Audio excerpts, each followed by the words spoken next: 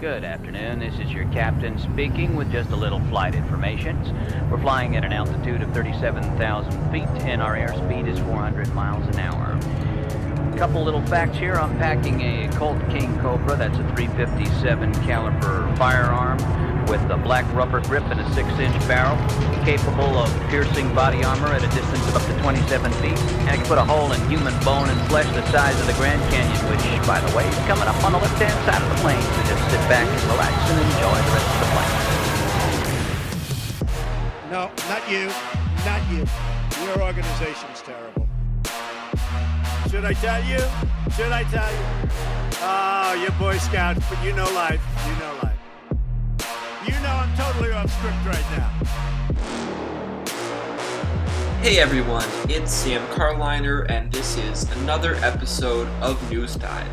This week, we're once again looking at some international news that is very important, where a lot of people are getting harmed, but unfortunately, it is not getting as much coverage as it should. I am talking about the conflict between Armenia and Azerbaijan.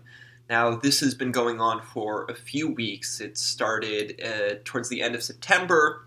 At the time, I read up on it, and it was pretty easy to follow, and has since just exploded into a very complicated, very concerning event in which Armenian people are being attacked by some very powerful countries. And so I'm really happy I was able to cover this, because I think people should definitely be paying a lot more attention, sharing what's going on. I spoke with Rafi Berberian, an Armenian rights activist, Armenian American, and he explained a lot of why this is such a concern for Armenian people in the US, why more people should be paying attention to it, and fortunately went into a lot of the history and a lot of the recent events in the conflict that I might not have been able to tell you about myself. If you like this coverage, I really encourage you to follow News Dive regularly. We are trying to do a lot more international news, covering stories that often don't really get heard. You can subscribe to News Dive on Spotify, Apple Podcasts, and any other podcasting platform you like to use. And you can follow us on social media. On Twitter and Instagram, we are at News Dive Radio. With that, here's my conversation with Rafi Berberian on Armenia. Hey News Dive listeners, I am joined by Rafi Berberian, an Armenian-American photographer who has been protesting the media silence surrounding the attacks on Armenia, a conflict that's been going on for a few weeks now and has a lot of implications. So, Rafi, thank you. I've really been wanting to cover this on the show, and I appreciate you taking the time to talk about it. No problem, Sam, and thank you for having me. Yeah, of course. This came onto my radar, I think it was September 27 when the initial fighting broke out. And I should have fact-checked that, but when the initial fighting between Armenia and Azerbaijan came out, and I admittedly was not too familiar with the conflict, and since then it's really, really unraveled. So we're going to get into, I think, a lot of more lengthier conversations, but just for starters, since I think maybe a lot of people might not know what's going on, can you give some background about how all of this came to be, why Armenia and Azerbaijan are fighting, the issues within the region, because I know there's a lot of background that's led to this. Mm-hmm. Well, the region of Nagorno-Karabakh, or what Armenians call the Artsakh, has a pretty complicated history, going back to the early 20th century. Before the Ottoman Empire collapsed, Armenia was the area of Armenia was under the control of the Ottoman Empire. So, during those how many hundreds of years, there wasn't too many conflicts within the Ottoman Empire itself based on borders and land, because everything was in the Ottoman Empire. But as the Ottoman Empire began to collapse and crumble, groups of people like Armenians and Greeks and everybody that wanted their own country back, basically were starting to think about their borders and what are things going to look like. So this area, Nagorno-Karabakh, I'll call it Artsakh from now on. It's less to say, is located in between modern-day Armenia and modern-day Azerbaijan. And this region has been occupied by Armenians for thousands of years. If you go there, which I've been several times, you can visit 1,500-year-old monasteries. You see medieval graveyards and things like that that really show that these Armenian people have been living here for a while. But at the end of the Ottoman Empire, this area was under contention. There was, near the collapse of the Ottoman Empire, there was around 90% Armenian population and 10% Azeri/other people living in this region. And between 1918 and 1920, there was an independent Republic of Armenia during those 2 years. And during those 2 years, Armenia and the newly created Azerbaijan fought over this territory of Artsakh. And during that time, there was also Armenians living in other places such as Baku. And during the war, up to estimate of 10,000 to 30,000 Armenians were killed in retaliation of this new war in Artsakh. So now at this time, we also have the Bolsheviks.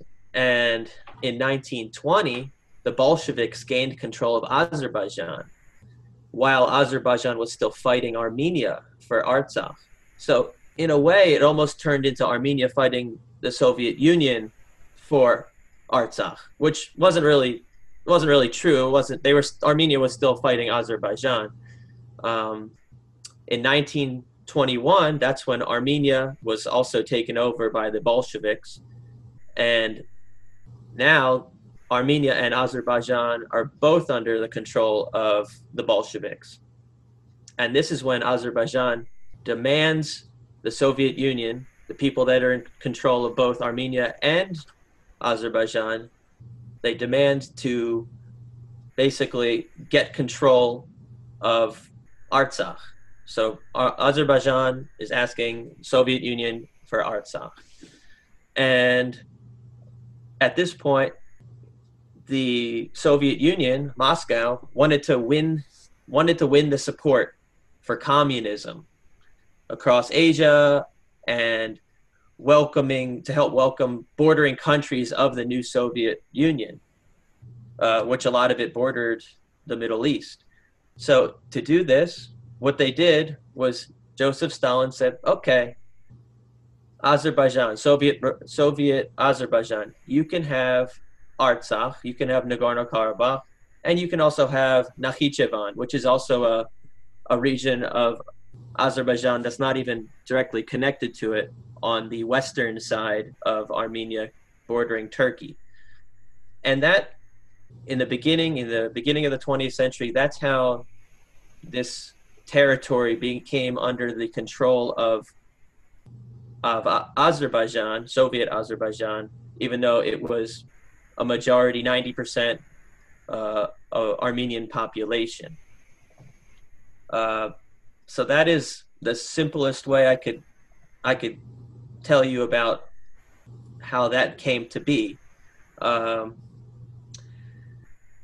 then since everybody was, in the Soviet Union now, things kind of died down for a while because things were stable. People were in the Soviet Union. Everybody was doing their Soviet things and everybody had a job. There's communism and whatever. That really doesn't matter too much. But then comes the next thing, the collapse of the Soviet Union. And throughout the beginning and the end of the Soviet Union, the government of Soviet Azerbaijan slowly pushed Azeris to migrate, to resettle back in this contested area, which at this point wasn't contested at this point.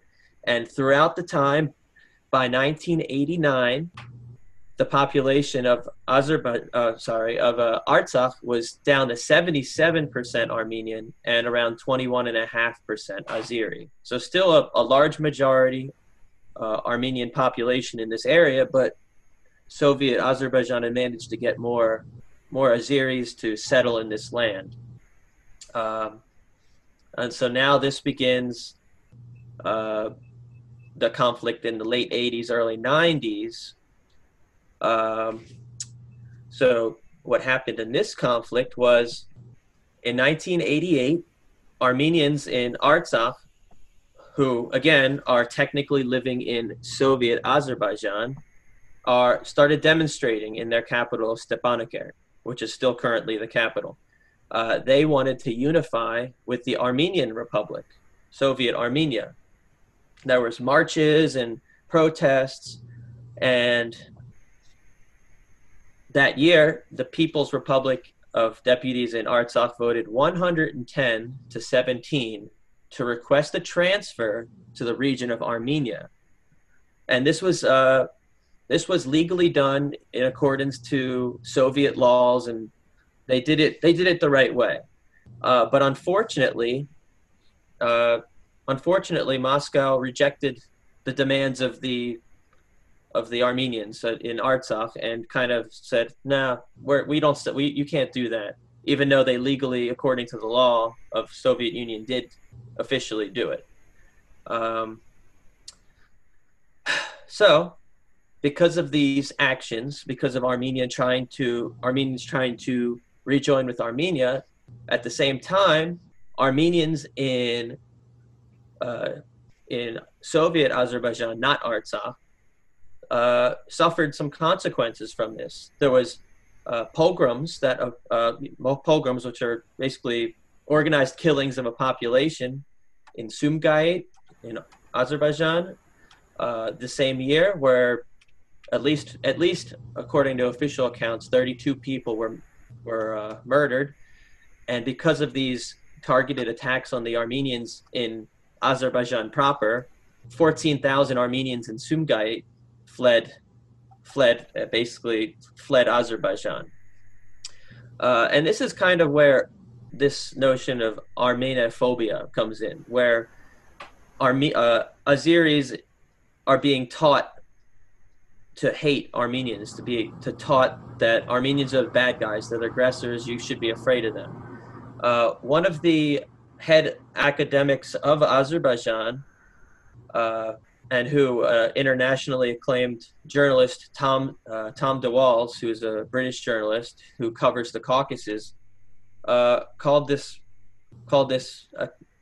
academic in Azerbaijan the foremost Armenophobe. And in a book he wrote, this Azeri guy, he blamed Armenians for the reason of these pogroms. It's just a beginning of giving information, basically false information, to the population of Azerbaijan. And Rafi, I actually want to interrupt you real quick, just because that actually makes me think of something I was reading on today, which is that a lot of the journalists I've been following, some of the few who have been covering this, are noting that the Armenian government is letting anyone in. They're like, we'll show you what's going on here. Whereas Azerbaijan there's heavy censorship. Any foreign journalists are being restricted. Those who are there are being watched while they cover. So I watched a similar video from a French journalist, I think, on Twitter. I don't know if you might have seen the same one. Dig into that later in the episode probably, but I thought it was good to just note for our listeners now, because that's very telling of how this conflict is shaping. Yeah, and if you look at the International Freedom Index, Armenia is ranked number 61, and this is out of 180. Azerbaijan is ranked 168 out of 180, and Turkey is ranked 154. Side note: Turkey has the largest amount of journalists jailed basically in the world. Well, for our listeners, we're definitely talking about Turkey, because they are a huge part of this. But yeah, well, I'll go back to Yeah, the background. Yeah. Where was I? The pogroms, because of the pogroms of Armenians in Azerbaijan, were happening because of the push in Artsakh to gain freedom from Azerbaijan, Soviet Azerbaijan, and regain, join back up with Soviet Armenia. In 1989, there was an independent ruling. Artsakh was under kind of an independent kind of jurisdiction at this point, but the Soviets decided to return it officially back to the Azerbaijani administration, even though they had some certain autonomy in that region, which Armenia obviously didn't like too much. And following that, there were other pogroms which took place in Kirovabad, which is modern-day Ganja, and also in Baku in 1990. I actually personally know someone who lives in America right now. She lived in Baku in 1990, and her family was part of the pogroms that were happening. And luckily, she escaped to Armenia, and from there came to America. Her name is Anya Turkat. She's she's pretty well-known humanitarian among Armenians, and she's written some books. She does a circuit of talks and things like that. That's a whole other topic. But in Baku, there was at least 90 Armenians that were killed, official accounts, and 200,000 Armenians were displaced. One of my friend being one of them. And again, the journalist Dawal, he stated that the Popular Front of Azerbaijan, which was a political party there, was responsible for the pogrom. And according to this journalist, they shouted, "Long live Baku without Armenians." So more anti-Armenian sentiments. In 1991, Azerbaijan abolished the status of Nagorno-Karabakh Autonomous Oblast. Oblast, I'm not sure how that's pronounced. And they regained the administrative division, which brought the territory under direct control of Azerbaijan. And that was largely seen as an illegal action because technically the independent region had already declared its independence legally, even if it was not accepted by the Soviet Union. So that's kind of the main argument nowadays to why Azerbaijan does not legally have a right to Artsakh, even though internationally it's recognized as part of Azerbaijan. The Armenians claim, and which I also believe is true, that legally Artsakh was already independent from Azerbaijan, and Azerbaijan had no legal right to incorporate it in their modern day republic free of the Soviet Union. And we argue that Artsakh has never been it was only part of the Soviet Azerbaijan and never part of the independent Republic of Azerbaijan. And during that time, there's been calls for self-determination, and we come to the war in the early 90s. Basically, that war went on for several years, and Armenia ended up, according to Azerbaijan, illegally occupying the area of Artsakh, which is not true. It's Armenian land, and it's always been Armenian land. So that is up until the first war. There was a ceasefire, and that was with the Minsk group, which is Russia, France, United States. I think it's those three countries. But my understanding is even during the ceasefire, there has been a lot of fighting. Like this has escalated more than usual, but there has been fighting before, right? There has been sporadic fighting throughout the ceasefire since '94, and both sides have always said, "Oh no, it's the other person. No, it's the other person."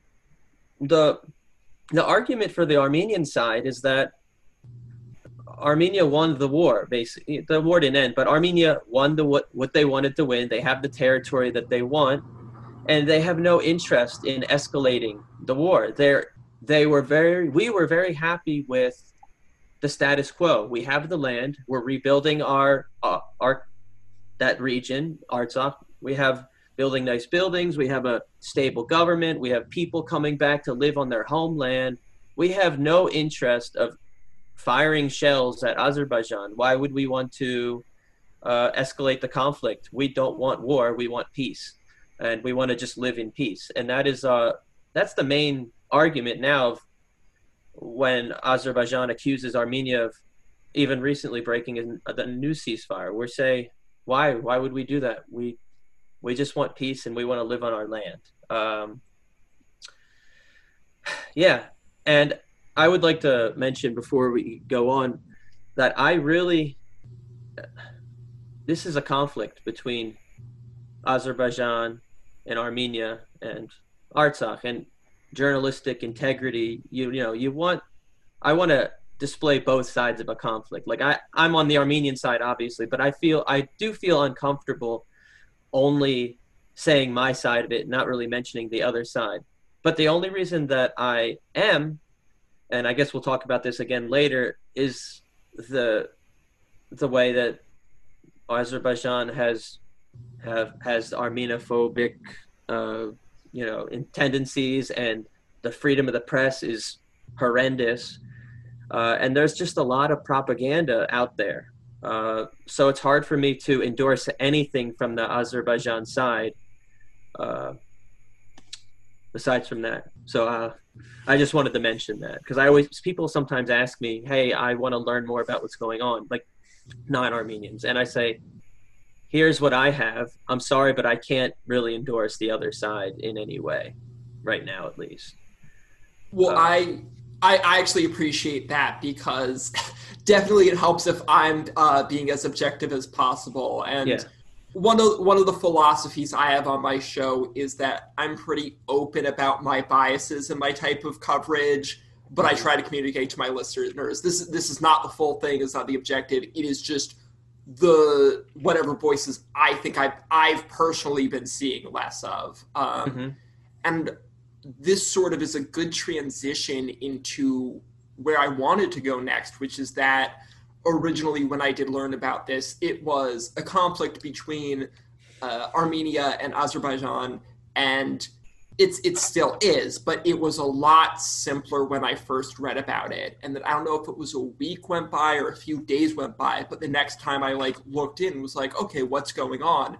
Turkey was involved. Syria was involved. I think now Israel is involved in terms of certain Israeli weapons have been used, and Syrian fighters are going to fight in the conflict.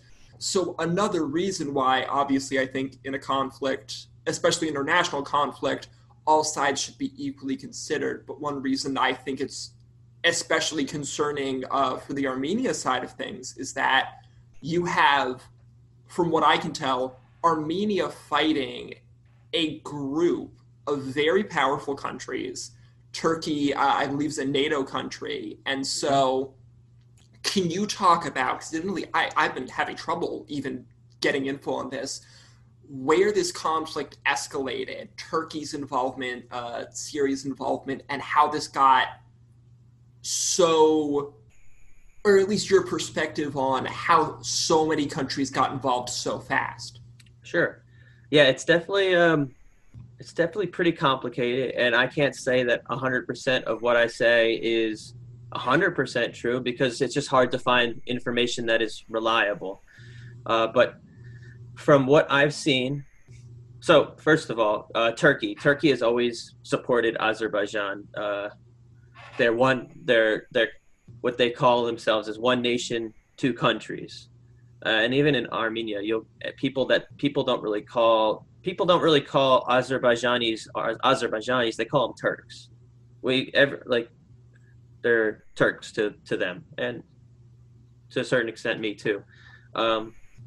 So earlier this year, earlier this year, Turkey and Azerbaijan were having joint military exercises. Now that a red flag went up for Armenia about this, and they said, "Why? What's going on?" I think this was maybe in July. There was also a little escalation in July with this. There were, for a day or two, they were shelling each other too. I have a friend who's Armenian, and I actually want to shout him out. I think he might listen to this one of theirs because he ran that by me. And I feel bad I didn't start paying more attention then. So I just want to, George, if you're listening, thank you for putting that on my radar. Mm-hmm. And so after that little conflict, Azerbaijan and Turkey had military exercises, and satellite footage shows Turkish F-16s at the Ganja airport. So what I'm assuming is that after these exercises, a lot of this Turkish military equipment never actually went back to Turkey. It stayed in Azerbaijan. And so that's the part of Turkey helping out on the ground and in the air. And on the ground, we have reports of cuckoo clock. We have reports of Syrian jihadists being shipped over from Turkey to Azerbaijan. This has been it's been independently confirmed from French journalists, explained from French President Macron, and also by a Syrian watchdog group that's in Syria that keeps track of where these large groups of either jihadists or the what they call the Free Syrian Army, which is considered now officially a terrorist group. And it was also confirmed by the militants themselves on the ground after being interviewed, and said, well, Turkey told us to go over there and they were going to give us money, a lot of money, basically, more than they could make in Syria. And then we said, okay, we're going to go.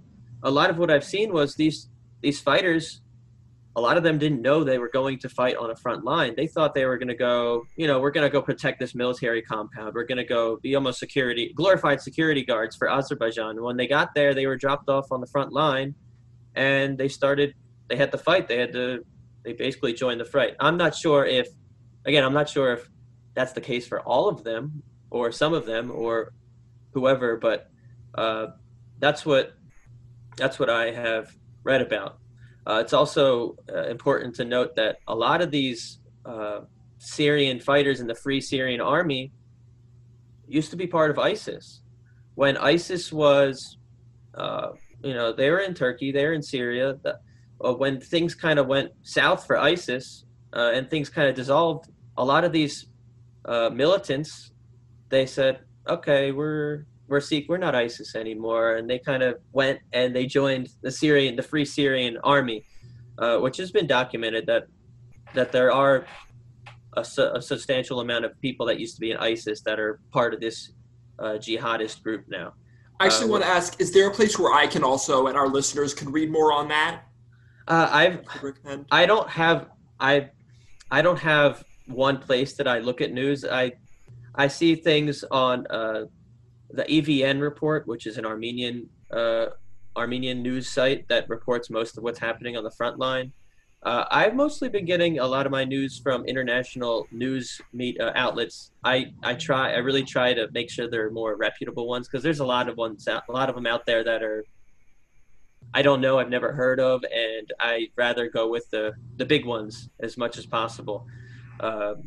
Whether it's BBC, Reuters, I think even the Jerusalem Post has been posting some things. CNN sometimes has something, but I try to keep Greek City Times I look at sometimes too. So I've been getting sporadic. For me personally, I don't really look specifically for things. I kind of just go on the internet. Sometimes I just go straight to Facebook and I see what things are being posted, and I kind of do my own filter and try to find the best things that I think are true, and not some radical person that's just writing what they feel like is true. And a lot of times people post articles that are a couple of years old too, and you have to make sure you're looking at recent news. yeah, so that's what I can say about that. So that was Turkey and Syria. You can actually, there's also photos that we have seen on Azeri social media accidentally showing soldiers that have Turkish emblems on their arms and things of that nature, which a lot of times those posts come down right away when it's noticed, but there's plenty of screenshots of Turkish soldiers in Azerbaijan. As for the Israel is selling weaponry to Azerbaijan. They sell weapons, but more specifically, they sell a lot of drones to Azerbaijan, and unfortunately, they haven't been held accountable for that. Actually, I saw something, I guess it was yesterday, where the High Court of Justice of Israel rejected a petition to ban arms sales to Azerbaijan due to the lack of evidence of it being used for war crimes against Armenia. Money, right? They want to keep selling the weapons. They don't want to face the consequences. And it's really really disheartening as Armenians to see a nation of Holocaust survivors supporting what we are going to call hopefully not another genocide.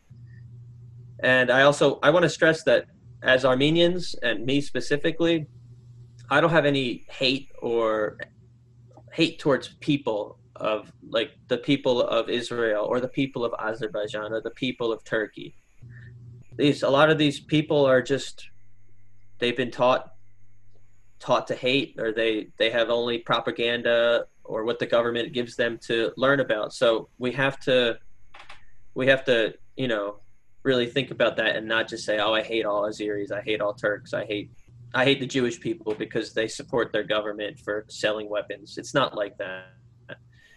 So that was Israel, Syria, and Turkey, those additional players. And it's also been reported that there also could be fighters from other Turkic countries like Turkmenistan that are also coming over to help Azerbaijan, because those Turkic countries have ties to each other.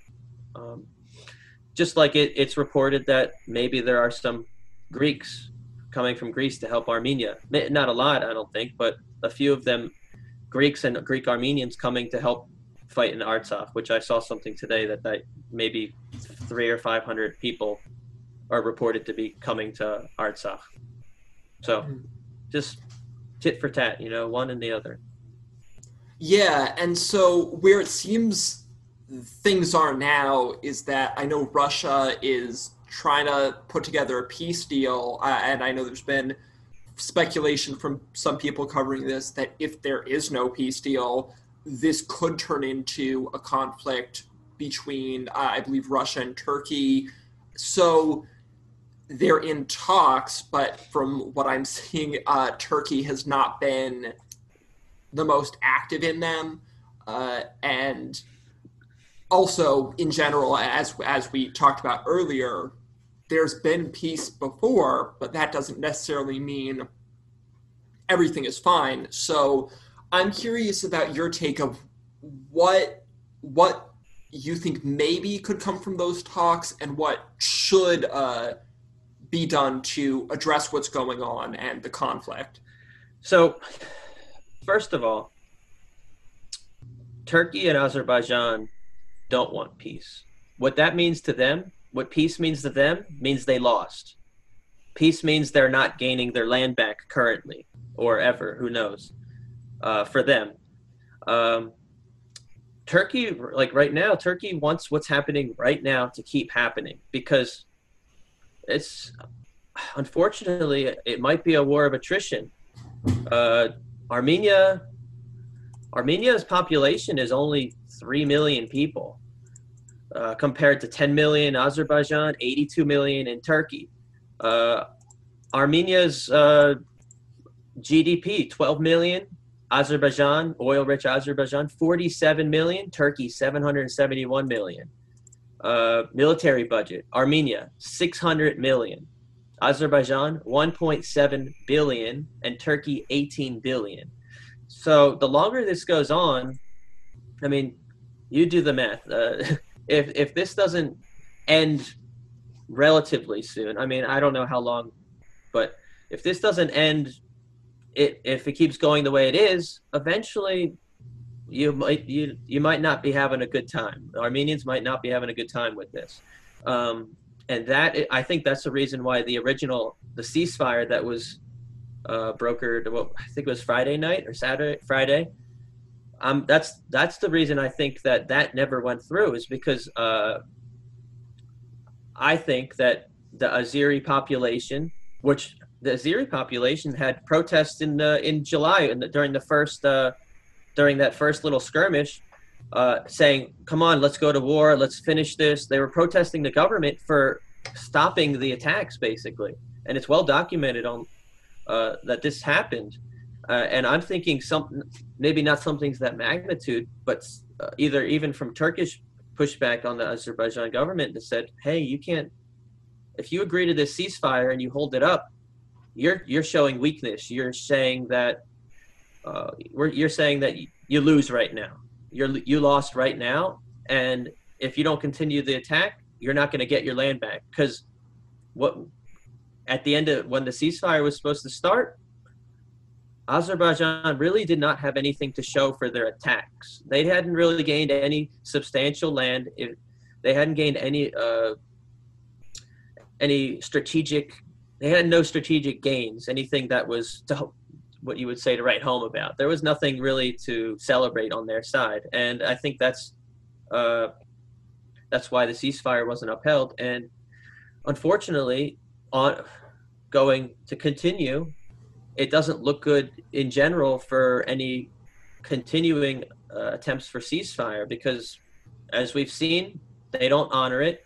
And sure, Armenia could say, "Yeah, we've ceasefire," and then let's bring the ambulances in, let's bring the humanitarian effort in, let's give the bodies of the soldiers back. We can't do that. We don't trust the Azerbaijan side to ceasefire. But let's take all these people in there and help and fix things up or whatever. Boom, boom, boom. All of a sudden you have rockets and drones shooting on you when you think there's a ceasefire going on. It's you can't do that, unfortunately.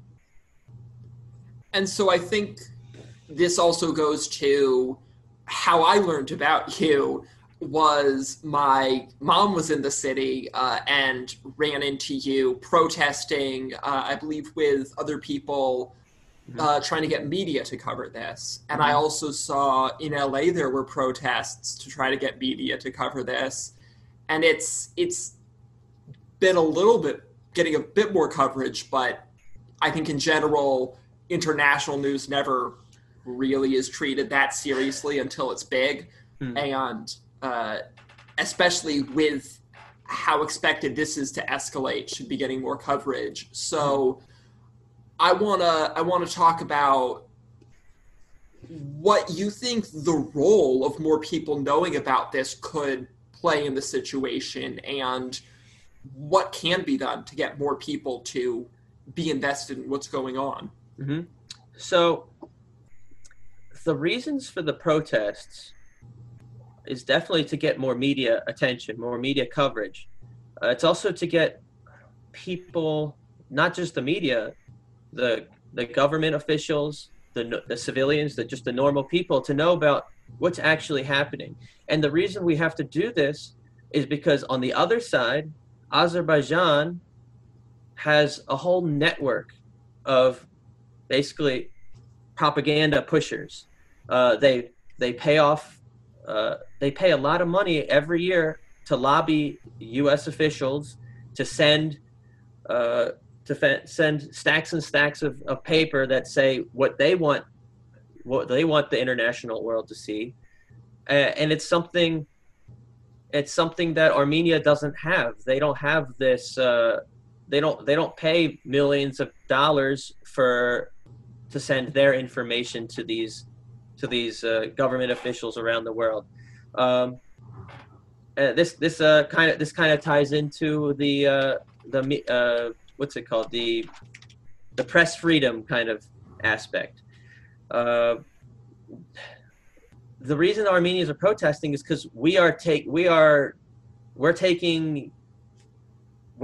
basically combating this fake news, this really biased news on the side of Azerbaijan that gets distributed to all these politicians around the world and to the press around the world. Unfortunately, what we see these articles by these big news organizations, and sure, we're happy that we're getting noticed, but what's happening is that there's this false equivocation of the sides in the conflict.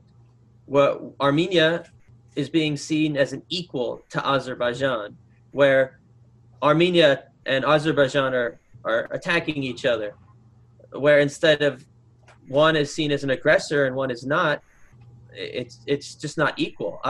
Armenia is defending itself from Azerbaijan, and both sides are getting a slap on the wrist, which is rewarding the side of the aggressor, because they can do whatever they want, and Armenia will be blamed for it too. And if how many times has Azerbaijan attacked a civilian Stepanakert? They've shelled civilian centers, they've shelled the church, they've shelled the cultural center, and every single time that happens, Azerbaijan denies it. They said, no, Armenia attacked first. And all of this is translating into equivocation in the international media. And that's another thing that we're fighting for, is to say, hey, look at us. We want peace. We don't want war. We are not the aggressors. We are just trying to live peacefully. Armenia is for peace. And that is a huge reason why we're out there protesting, is to show that there is no equivocation between the two sides. It is also to protest the funding that the U.S. government and other governments have given to Turkey and Azerbaijan. The Trump administration over 2018 and 2019 has given Azerbaijan $100 million in security aid. In Israel, 40% of Israel's oil comes from Azerbaijan, and has sold $800 million of military equipment over the last decades to Azerbaijan.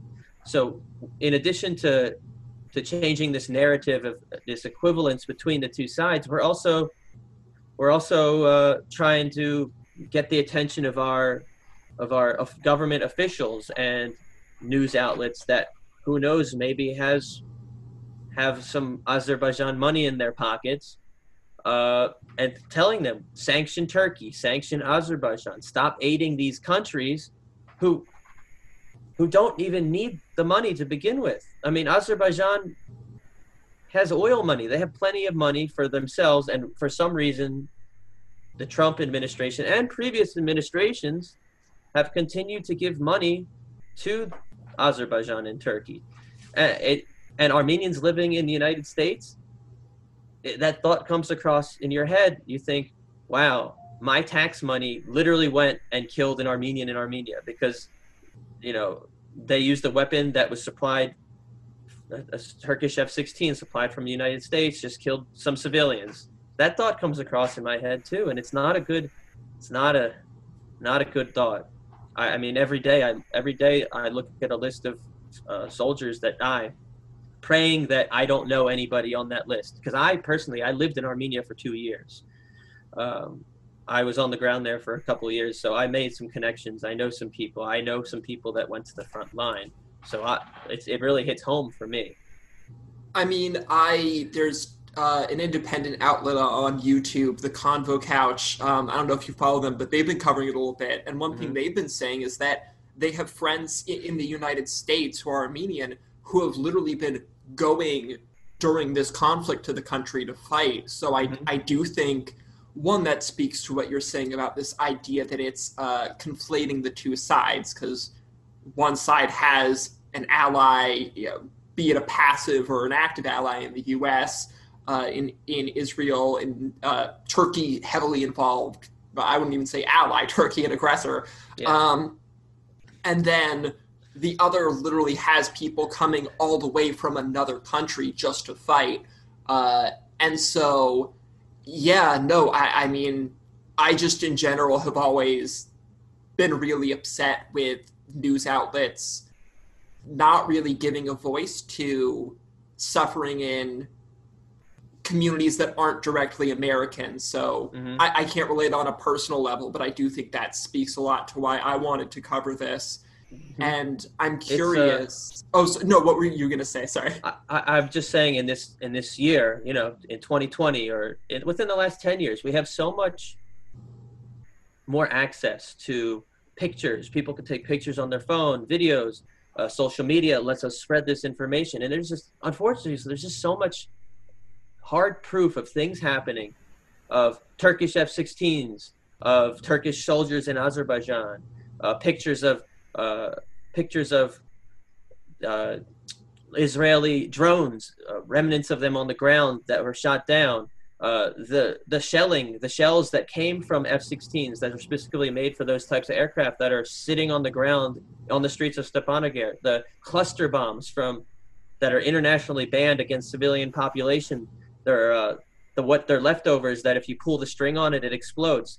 Thousands of these shells are being picked up and collected on the streets of Stepanakert. We have all of this evidence, and I keep saying, how much more does it take to prove something? It's all alleged. Still, it's not confirmed or whatever the news outlets want to say. But I'm saying, how much proof does it take? It's not 1994 anymore. We have pictures, we have videos. Sure, you can Photoshop something, but it's not that's not a reason to say that something isn't real or not. Yeah, and I mean, obviously we wouldn't be talking about this if politicians, if big media were more receptive, but in your protesting, in your raising awareness, have you found that just the average person is receptive to this and understanding, or has that been a challenge of its own? So, me personally, my friends, my non-Armenian friends know that I'm Armenian, and several of them have reached out asking about the conflict. But it's more about the people that don't have a close Armenian friend. People say, "Oh, everyone knows an Armenian person." Like, I've heard that before. Every American person has met an American Armenian before.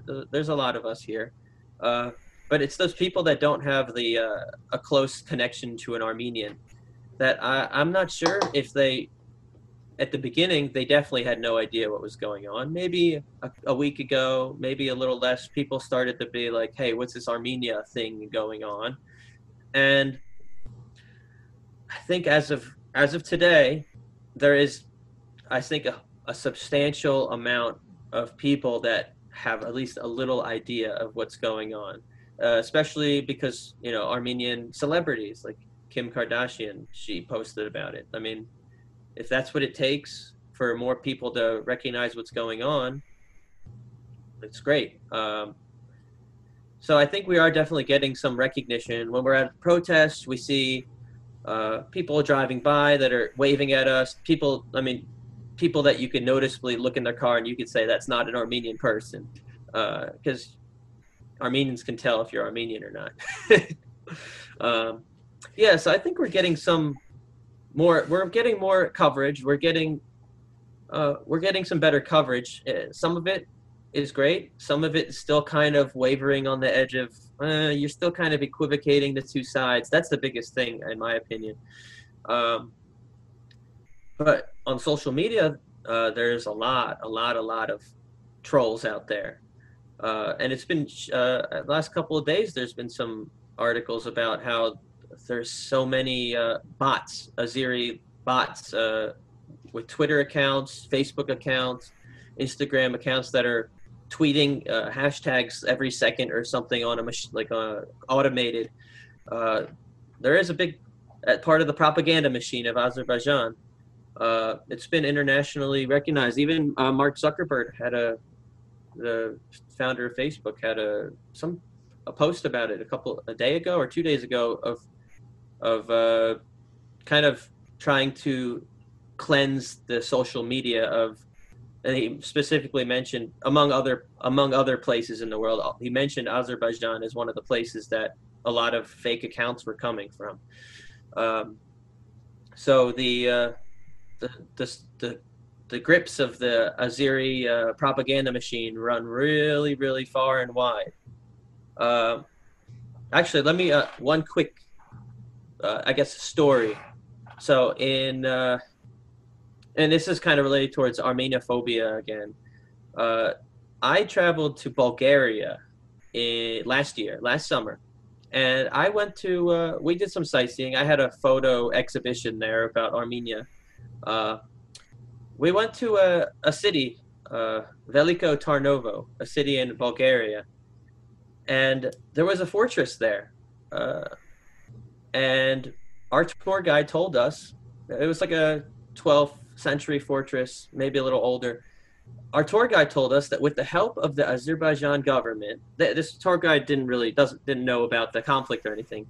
They said with the help of the Azerbaijan government, they were able to restore this fortress, and specifically restore some 13th and 14th century churches with frescoes with the aid. And I looked later of for an article about it. They donated $2.5 million to this project, where they fixed the fortress walls, 3 medieval churches. Which, when I heard that, I was just dumbfounded that the Azerbaijan government would help to fix these Christian monuments, where at the same time, between 1997 and 2006, Azerbaijan destroyed every trace of medieval Armenian Christianity in Nakhichevan, which was that other region that was given to Azerbaijan by the Soviet Union. They destroyed 89 churches, 5,840 cross stones, which was part of the largest Armenian cemetery in the world, and total of 28,000 monuments were destroyed in this area. And there's video evidence to prove it, and satellite evidence to prove this. So you can see how they manipulate the world. They help restore a church. They help restore a site in Bulgaria, but they destroy every trace of Armenia in this region. Last year, the Cultural Committee of UNESCO had their annual meeting, and you guessed it, Baku. In UNESCO in Baku, praising Azerbaijan for their humanitarian work, for them, restoring places, for having nice cultural monuments. And I was just dumbfounded. And you know what? UNESCO has some nice Azerbaijan money in their pockets, and that is exactly what we're dealing with today. You see the lengths they go through to create their own narrative. Mm-hmm. That's my story. No, that's fine. I think we've touched on everything I wanted to touch on, but before we go, is there any work, any organizations or info you would like to share, as well as any work of your own that you would like to plug for our listeners? So Armenia needs donations for humanitarian relief. So I've been plugging the All Armenia Fund. That's a great place to go. Donate $1, donate $10, however much you want to donate. It goes to humanitarian relief for the people there. The population of Artsakh was 150,000, and more than half of them have been displaced. So they need help. I personally have been posting through my photography page, mostly on Facebook. So if listeners want to check it out. I try to curate what I post. I go through all the stuff that I see, and I try to post what I think is most important and what is most legitimate on Rafi Berberian Photography. I also have an Instagram page, which I haven't posted to in a while, just because it's been with coronavirus and this going on. I've just been pretty down on things, so I haven't been posting pictures. But if you do want to check that page out, I have a project that I've been working on that just showcases Armenia and all the beautiful sites, the beautiful history of Armenia. So yeah, All Armenia Fund is probably the best place. And if you want to stay up to date with news specifically on the Armenia front, militarily mostly and government-wise, the EVN report posts the updates from what's going on the front line of Armenia, and they post the basically the government press releases for people to see. And the press freedom index of Armenia is 61, so it can't be too. I wouldn't say it's too crazy to look at directly what the Armenian government is putting out for people to see. I do personally have people on the ground there, even some family members that are generally confirming what's going on with what the government is putting out. I have some family that is working with some foundations and that actually work in Artsakh normally, so they have some ways to know if what's going on is true or slightly exaggerated. That's pretty much all I can say about that. It's tough out there. Well, Rafi Berberian, thank you so much for coming on News Dive to share what's going on, talk about how people can learn more and support. I appreciate your time. Yeah, thank you for having me. And I look forward to definitely rewatching this again and sharing with my friends. Of course. All right, thank you. That was a conversation with Rafi Berberian on Armenia, Azerbaijan, what's going on there. I hope you enjoyed it. I hope it was informative, and I hope you will share it with people because this definitely needs to be getting more attention. If you like this type of coverage, if you want to hear more international news or just news that doesn't get a lot of attention, please do follow News Dive. We have all our episodes on anchor.fm/newsdive.